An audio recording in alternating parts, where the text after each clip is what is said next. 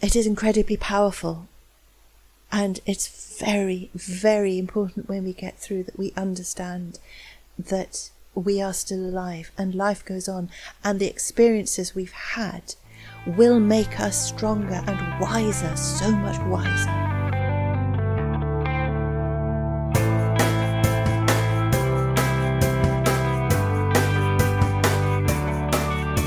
Welcome to Zestful Aging, where I talk with fascinating, talented, and inspiring guests who reflect on the adventures and challenges of aging and who are living their lives with vibrance and purpose. I'm your host, Nicole Christina, psychotherapist, writer, and fellow Zestful Ager. And if you like this podcast, you'll love my companion courses, Zestful Aging, Simple and Sustainable Habits for Health and Longevity, and The Wisdom of Mindful Eating. Now, for 1 month only, I'm putting both of my online courses on a radical sale. Both The Wisdom of Mindful Eating and Zestful Aging will be $19.99 each. Both of these courses have received rave reviews. They're fun, straightforward, and have the ability to change your life in the direction of more peace and less stress about eating and around aging. No extreme diets or punishing exercise. More about creating habits that feel good and are sustainable, which is health promoting and leads to a longer, happier life. This offer will expire January 31st. Find out more at NicoleChristina.com. Well, I have my Jack Russell Terrier Sparky right beside me and my coffee in my hand. So let's begin. Today we will be speaking to Antonia Rolls, who lives in the UK in a little town called Bognor Regis. She's a professional artist and a soul midwife, a healer, and a writer, and she's created the Graceful Death exhibition, Portraits and Words from the End of Life, and I'm going to ask her to speak more about this really unusual and beautiful exhibition. She has 2 sons, a daughter, and 2 delicious little grandsons, and she loves to drink tea and eat cake. Oh my goodness, a woman after my own heart. Welcome to the show, Antonia. Thank you very much, Nicole. It's lovely to be speaking with you. Oh, yes, I'm excited because we've had a really nice conversation before, and there's so many things that I want to ask you about. But just to begin, could you please define soul midwife for our listeners? They may not be familiar with what that is. Yes, a soul midwife is a holistic end-of-life companion from any point from diagnosis right up to death. A soul midwife is very much like a death doula, and I think there is a huge wave of people wanting to work with people at the end of life in a very holistic and community-based way. So I am a support and I am a friend. So when people need encouragement, they need support, they need to talk things over, or they need someone to actually vigil with someone who's dying, I can do that. Mm-hmm. And how did you find yourself in this line of work? Well, I will preface that by saying that life is fab, life is brilliant, life is for living. And the work I do with the end of life is about the joy of living, because everybody is absolutely alive until they die. So until you're dead, you're very much alive. Mm-hmm. So it's the celebration of life. My whole work, my whole life is about celebrating life. I got into end of life work because I met somebody absolutely fabulous in 2007, having spent 10 years on my own, raising 3 children, and feeling that I would never find anyone, because I was such a busy, kind of wrung out mother, trying to make ends meet. And I did meet somebody who was completely beautiful. When we met, it was as if we hadn't been breathing till we laid eyes on each other. And 18 months after we met, he was dead, which was life-changing. And I feel that he was the absolute love of my life, and he died and left me a job to do. So that's how I got into it. Life-changing in so many ways, meeting this man. Well, it was, because in many ways it affirmed that I was just as lovable as anybody else, and that all my views of myself as unworthy and too bedraggled as a single mother, having got out of quite a difficult marriage to a very difficult person, though I do bless him because he gave me 3 beautiful children. It changed that kind of thinking that I was unworthy. It also showed me the power of the dying process, and it also showed me how much love that there is and there can be when we are facing the end of life and the chips are down and the truth has to be told. I mean, it just sounds profoundly transformational. It was. I must say that this was my first real experience of somebody dying, especially somebody I loved, and it did throw me back into a huge cycle of despair and distress. However, something had changed in my my outlook, in my spirit somehow, and I had seen somebody die well. I missed them, and I didn't know how to handle it, and I became extremely angry with everybody, and I did the grief reaction. And when you haven't experienced grief or seen it before, you may think that you're going mad, and I did think I was going mad, but I wasn't at all. And am I right that you had the idea you wanted to paint him, to do his portrait through this dying process? Yes. Now, I was and have been and am a professional artist, and a lot of what I do is always figurative. And I've done portraits for many years. I've done a lot of other things too. I do whatever my clients want me to do. So I couldn't get over the physical changes to this wonderful man whose name was Steve. So Steve's body was changing. He was losing weight. His eye colour, he was becoming jaundiced. There were all sorts of changes. Tiredness makes your skin a bit sallow. And I started to paint him because I couldn't understand what was happening. And I first of all, I wanted to hold on to this person that was disappearing in front of my eyes.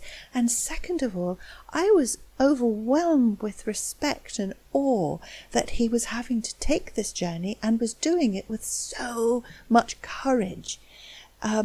So I started to paint him as he was dying, and then on the day he died, I painted him when he was dead, without ever knowing what I was going to do with it.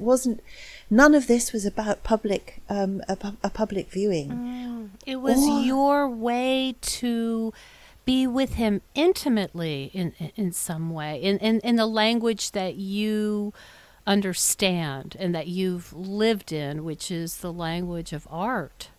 Yes, exactly right, Nicole. Exactly right. That was my go-to place: creativity, expression, art, painting.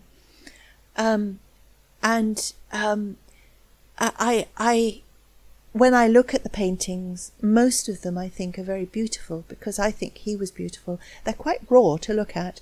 Some of them, my emotions got in the way, and the painting is jagged. The lines are all jagged. I paint very realistically. I don't think when I paint a portrait, it is exactly like the person. It's not invented. But some of the ones that I just couldn't cope. You can see in the lines, you can see in the colours. It's the energy of the painting is all disrupted and distracted and unfinished and kind of broken. And documenting how you were at that moment. Well, absolutely. And I did other paintings of my own state of mind. I did one little painting with a tiny faceless figure standing on their own in the centre of a big white space, and that was called Alone, and that's how I felt, just very, very alone. Yes, it was difficult, but it was worth it. Well, I'm just thinking about, how people struggle in grief and how, you said you might think you're going mad, and it's not a graceful process. It can be ugly and jarring, and you can be in the fetal position, just, feeling like you can't stand one more minute of the pain. And there's something about how you processed it that just sounds so it just allowed the grief process to do what it needed to do, like metabolize, as you were painting, I imagine. I think that's true. I think this feeling of going mad is because the whole of one's life has been turned upside down. Mm-hmm. And when you're in it, everything that formed your reference for the world you live in has been absolutely shattered and torn away. Mm-hmm. I used to say that before Steve died, I had a wonderful relationship with God, and he made flowers come out for me, and the birds sing in the trees for me. And the day Steve died, I just lost it. I thought, there is no God. I have been fooled not only by life, but by God himself, and the whole of life is a con. And I was so angry, and I did all sorts of irrational things, and I really thought that I was going mad. I really did.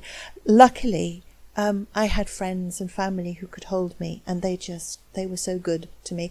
But nobody could get through to me. I was in a terrible, terrible place, and the art helped me because I could just go in there. Mm-hmm. So if Steve died in 2007, I spent until 2009 in the studio going over and over these paintings, over and over, trying to work out what had happened. Mm-hmm. So I mean, I have had other very big losses since then, and that first grief that I went through, I don't say I suffered it, because I don't think we suffer grief. I think we go through grief.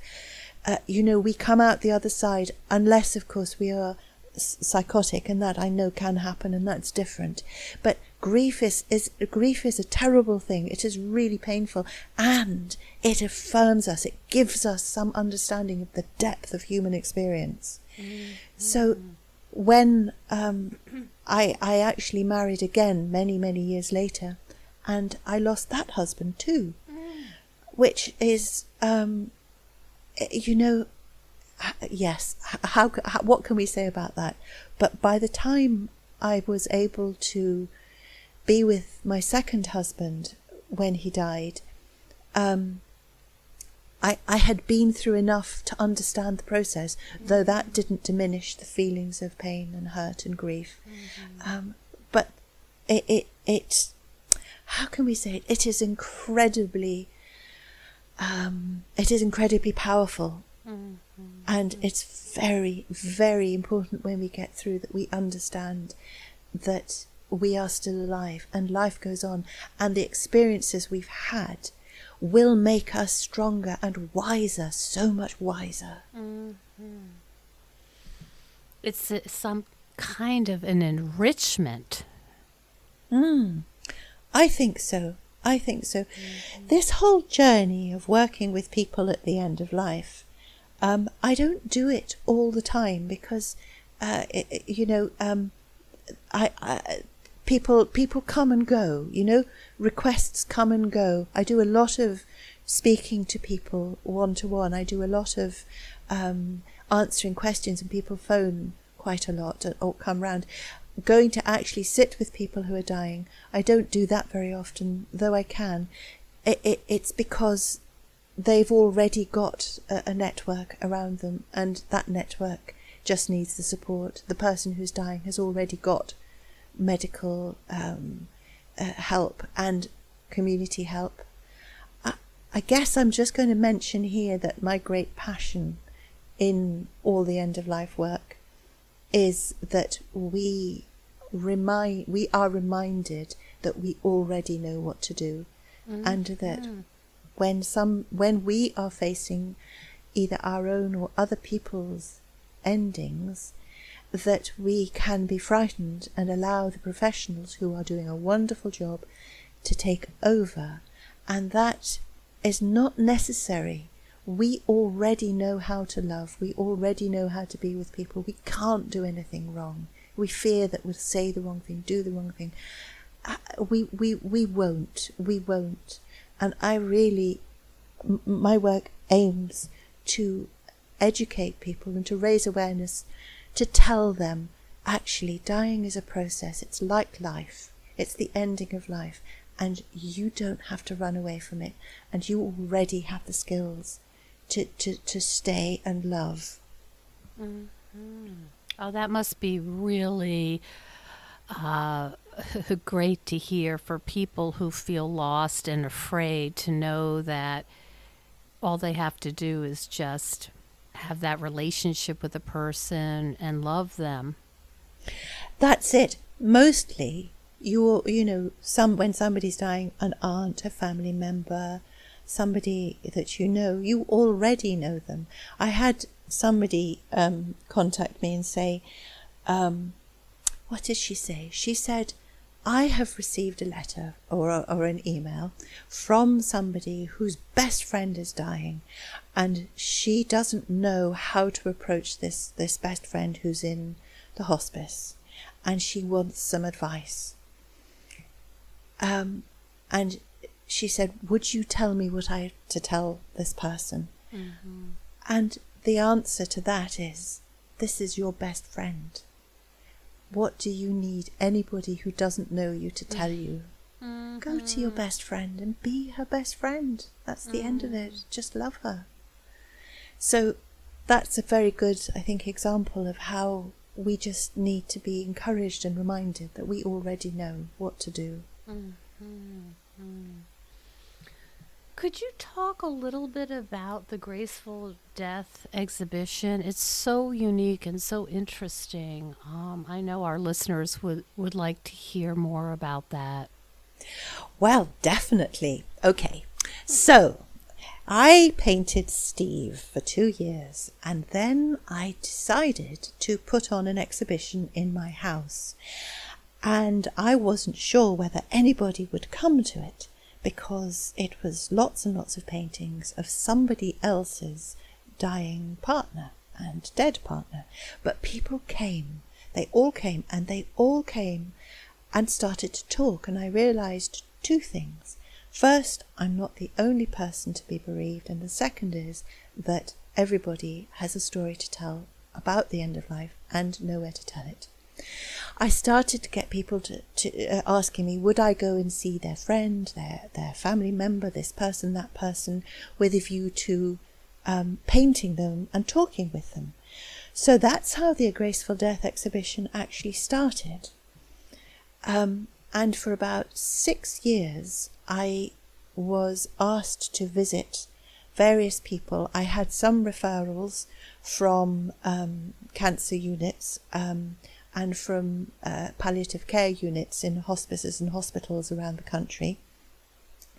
And I would go and meet the person, and we would see whether we could work together. I knew that I was fine to work with them, but they didn't know who I was and what my motivation was. Who is this person who wants to paint me and talk to me?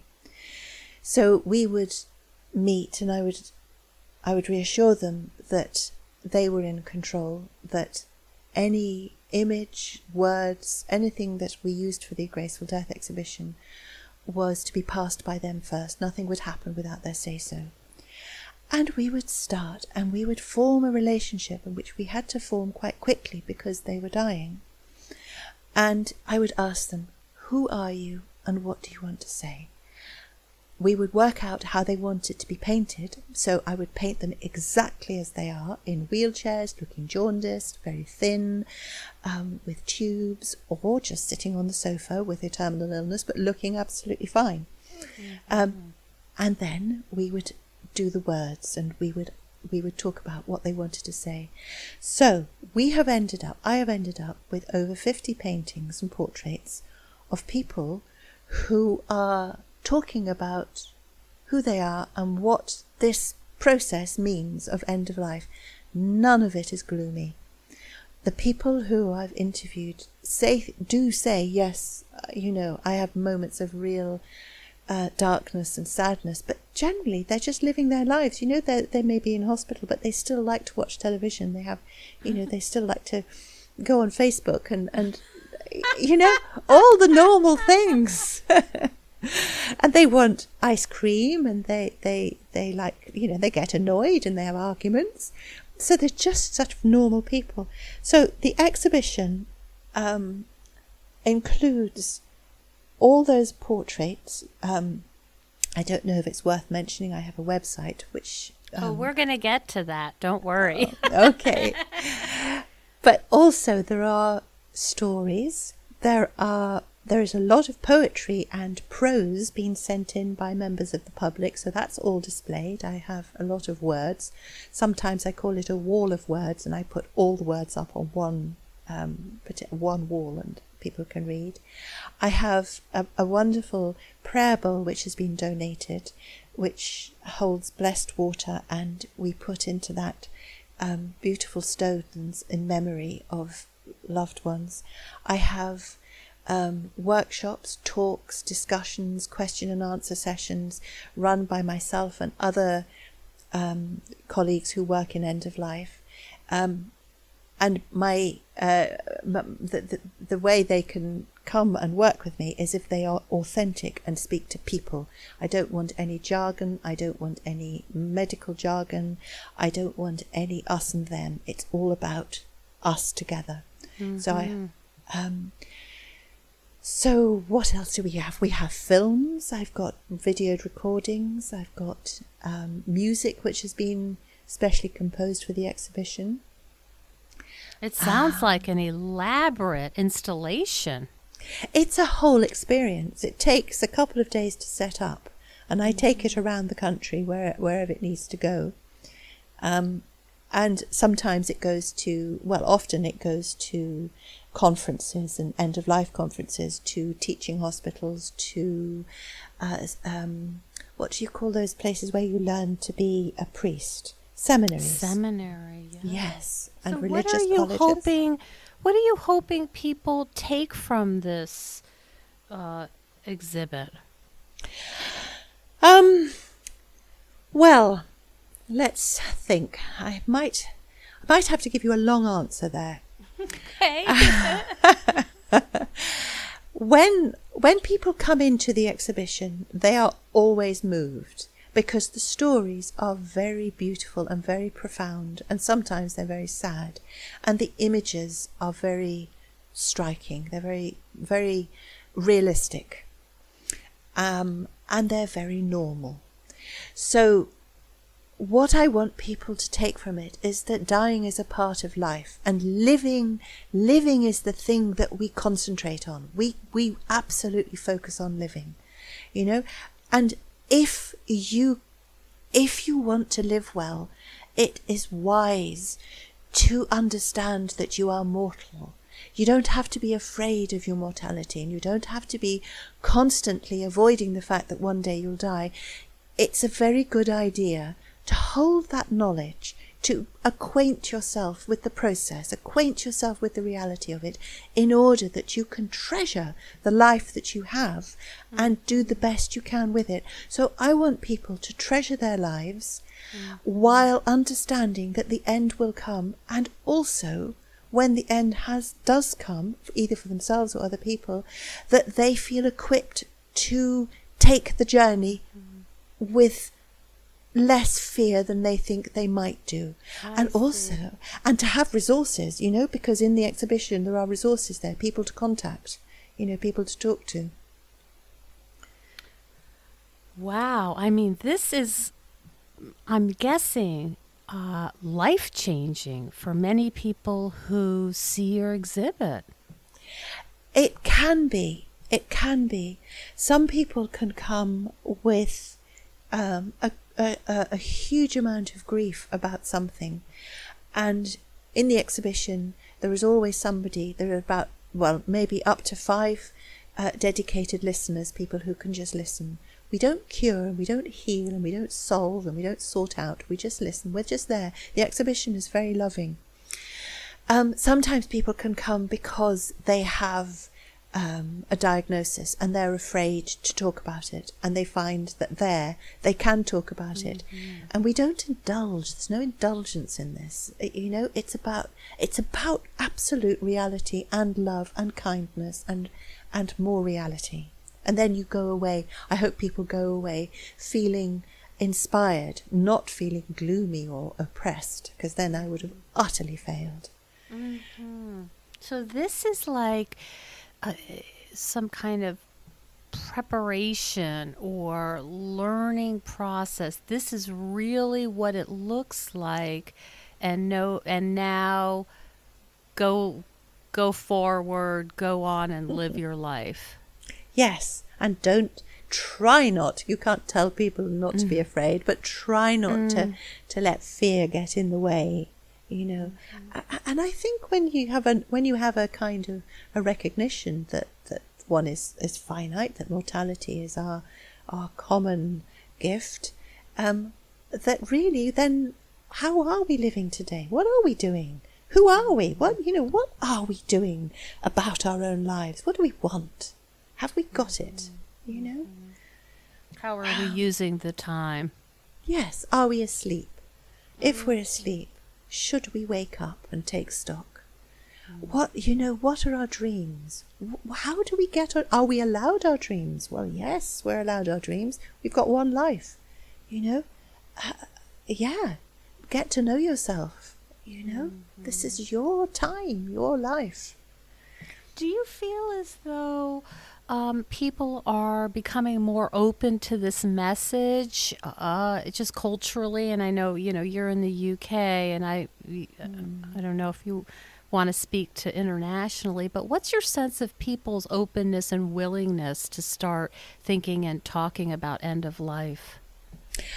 Well, I think that people really do want to talk about it. I think they really do.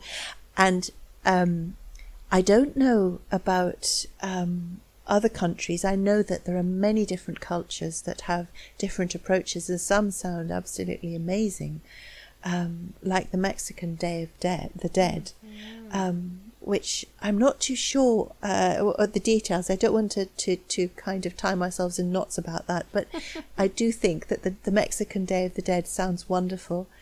There are Buddhist traditions where death is something that's anticipated, and people meditate on it. But I think all of us people, whatever our culture, whatever our beliefs, whatever our nationality, we all have to do it. And I only speak to the people that I speak to, if you see what I mean. And I do think that, so many of us would love to sit down and actually ask all the questions that we don't feel we can, like what colour do you go when you die? You know, that kind of thing that we can't possibly ask that. Well, I say, if you're talking to me, ask it, you know, because this is all information. This is all reality. So I think people do want to know, and they want to know different kinds of things. Some people want to know the nitty-gritty, like, you know, how does a cremation work? How does the body burn? Some people want to know things like, can you sing to people who are dying? Some people might want to know, well, what does it look like? Some people might want to know, well, do I have to be there? Can I run away? Can I run away from anyone who's ill and dying? Can I do that? You know? So there's lots of questions. I'm thinking about how your life has changed over the years, and how I imagine it would have been impossible for you to predict what you're doing now, and also the impact you must be having. Do you know, I am very grateful to Steve, my darling Steve, for dying, though I miss him very much. I'm also grateful to all the other people who have died and shared their story. I'm grateful to my mother who died recently, my brother who died recently, and my husband who died recently. My feeling, and I don't know if anyone else will agree with this, is that everybody who dies leaves you a gift. And the question is, what is that gift? My mother's gift is love. My Steve's gift was to work in this way. My husband, Alan, who died recently, his gift was magnificence. He was absolutely magnificent. So I have been in the presence of a magnificent man, and wisdom. He was a wise man. My brother's gift, he was a Catholic priest, was ministry. I saw him I saw him in his ministry, and I saw how wonderful he behaved, how wonderfully he behaved to people. You know, and when the grief subsides, that is the time to try and look for the gift and to own it. My life has changed incredibly. I'm happier now than I have ever been, and I'm also aware that happiness is not constant. You know, that life will throw at us terrible things, and that's okay. That's okay. We can deal with it, you know. We can deal with it. And everything, what do they say? Everything that doesn't kill us makes us stronger. Well, and shows us who we are. Gives us wisdom, insight, shows us who our friends are, shows us what our path is. You know, shows us how resilient we can be. Right. And this idea of that it's normal for sometimes life to feel brutal or to be brutal, that's part of life, that it brings you to your knees. Without a doubt. And for some people, 95% of their life is like that. We know we can't, what can I say? Life happens to all of us. And our life is, it's our responsibility. We do the best we can in our lives. And it is a total myth to chase happiness and to chase the good things. The good things and happiness come alongside everything else. And, you know, we need each other. This is another thing which I think more and more, all of us in our own lives, with our own things that we're dealing with, we need each other. We do need each other for support, for friendship, for companionship, for love, for just that human contact. And I also think that life ebbs and flows. When you have become disconnected, when you are lost, when you are down, it's unlikely that that is the constant state for the rest of your life. You know, things go up and down. And sometimes I think when we are really, really down, we aren't just simply down. The other things can come into our distress and cheer us up without removing the downness. Do you see what I mean? Oh, yes. So it's never so simple that either life is good or bad. We have many layers of complexity. The grey, living in that grey. Living in that grey. And gosh, living in that grey. Absolutely. But I think one of our main questions in our lives is, who am I? Self-knowledge, who am I? Do I love myself? And I know that's such a trite thing. I mean, when people used to say to me, Antonia, love yourself, I always think, well, what the dickens does that look like, Does that mean I must have more chocolate? Do I... Oh, my goodness. So is your writing mostly centered on these kind of themes, that you're celebrating life and these themes, or do you write about other topics as well? Well, I do write about these themes, and I do write about all the thoughts I have, which is very much what I've been speaking about. I also have a book which I am working on at the moment about it's about my mother's dying and all the things that go towards being with somebody who's dying, and all the stories of the people in her past and who she is and who I am and the people around us. I'm working on that with the publisher at the moment. I have a blog which I write, and that's when Alan died, my blog was very much about the grief that I was feeling at the time. And I also have a one-woman show which was produced in 2016, just before my husband died. And I'm just going to mention it was called A Graceful Dying, and it was very amusing. It was serious, but it was also very amusing. But my dear husband Alan came to that to support me and sat with his eyes closed in the performances, because he knew that this was what he was going to be facing. What kind of amazing man is that? My goodness, what a wonderful man. Yes, so there's blogs, there's articles, there's a book in progress, there's a one-woman show which I'm now going to rewrite and take out on the road again next year, 2019, because the stories have changed. So yeah, that's good, isn't it? That's a lot. That's a lot of activity and creation going on. Do you ever purposely put some of these more profound and rich and deep themes aside and just, walk on the beach on the coast near where you live and pick up seashells or something? Do I have an off button? Yes, thank you. Yes, much less trite. Yes. I have such an off button. Yes. My lovely family is my off button. And my grandsons, who are so tiny, one is nearly 3, one is 1, and I have another grandchild on the way.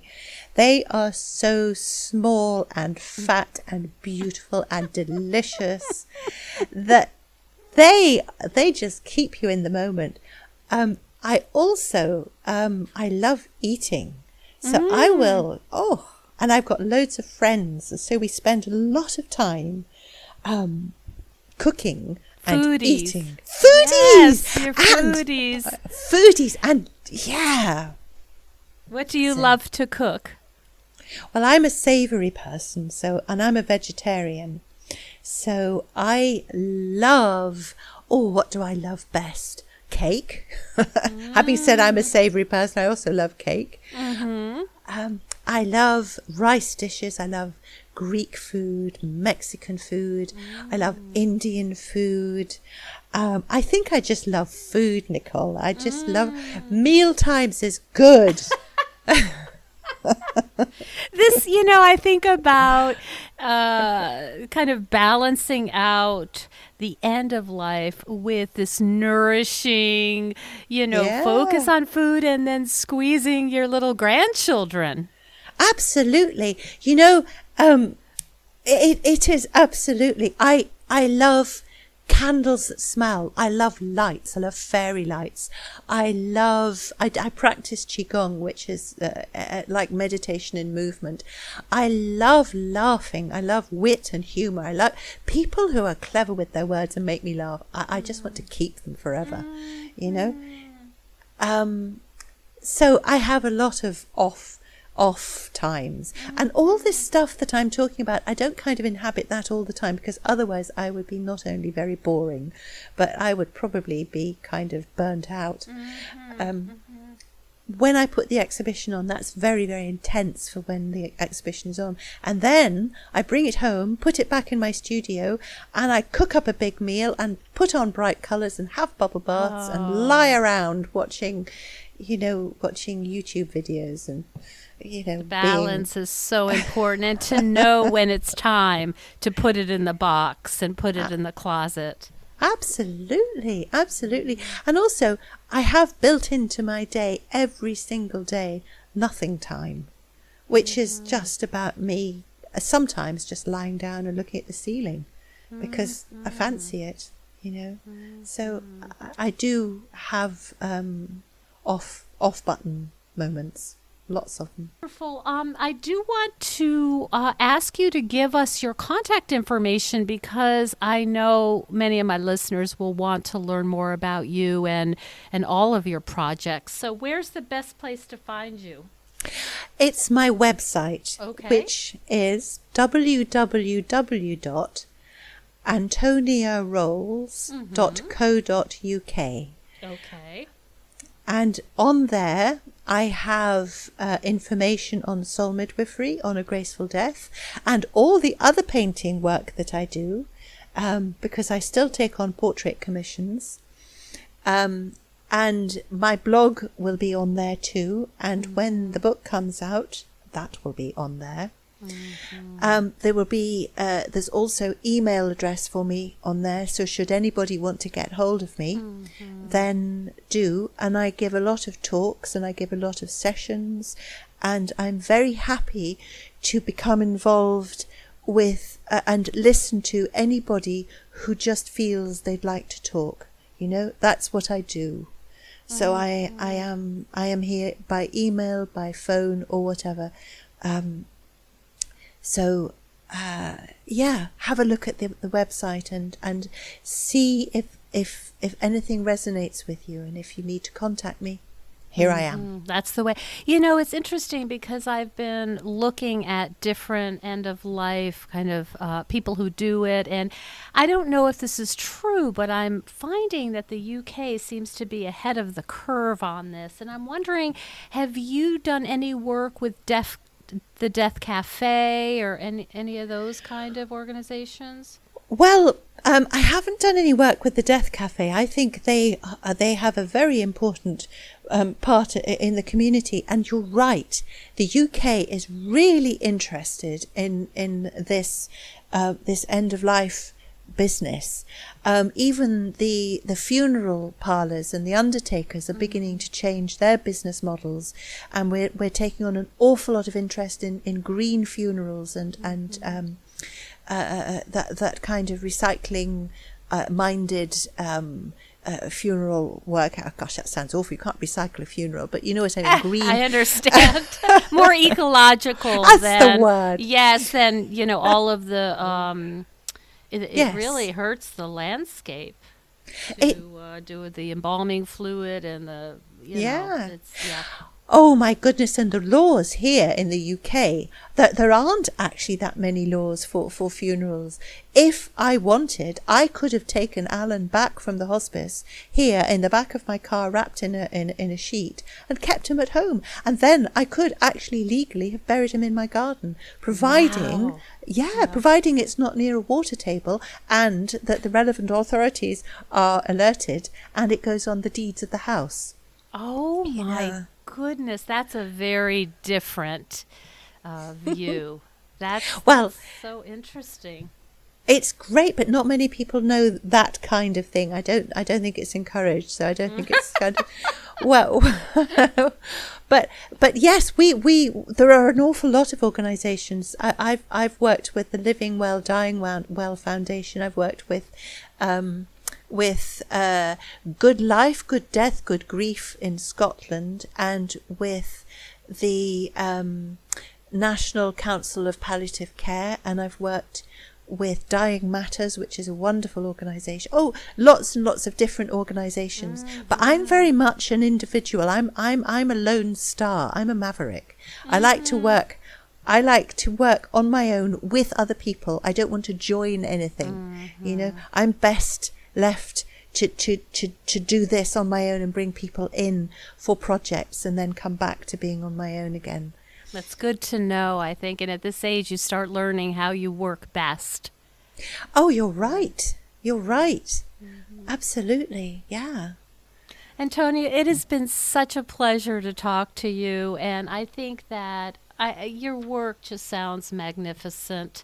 I'm so glad that we were able to connect. And I am going to put up your contact information on my program notes, Antonia Rolls, ROLLS.co.uk. And I just wanted to say thank you for covering something that and talking about something that is still difficult, but so important. Nicole, thank you so much. It was wonderful to speak with you. God bless.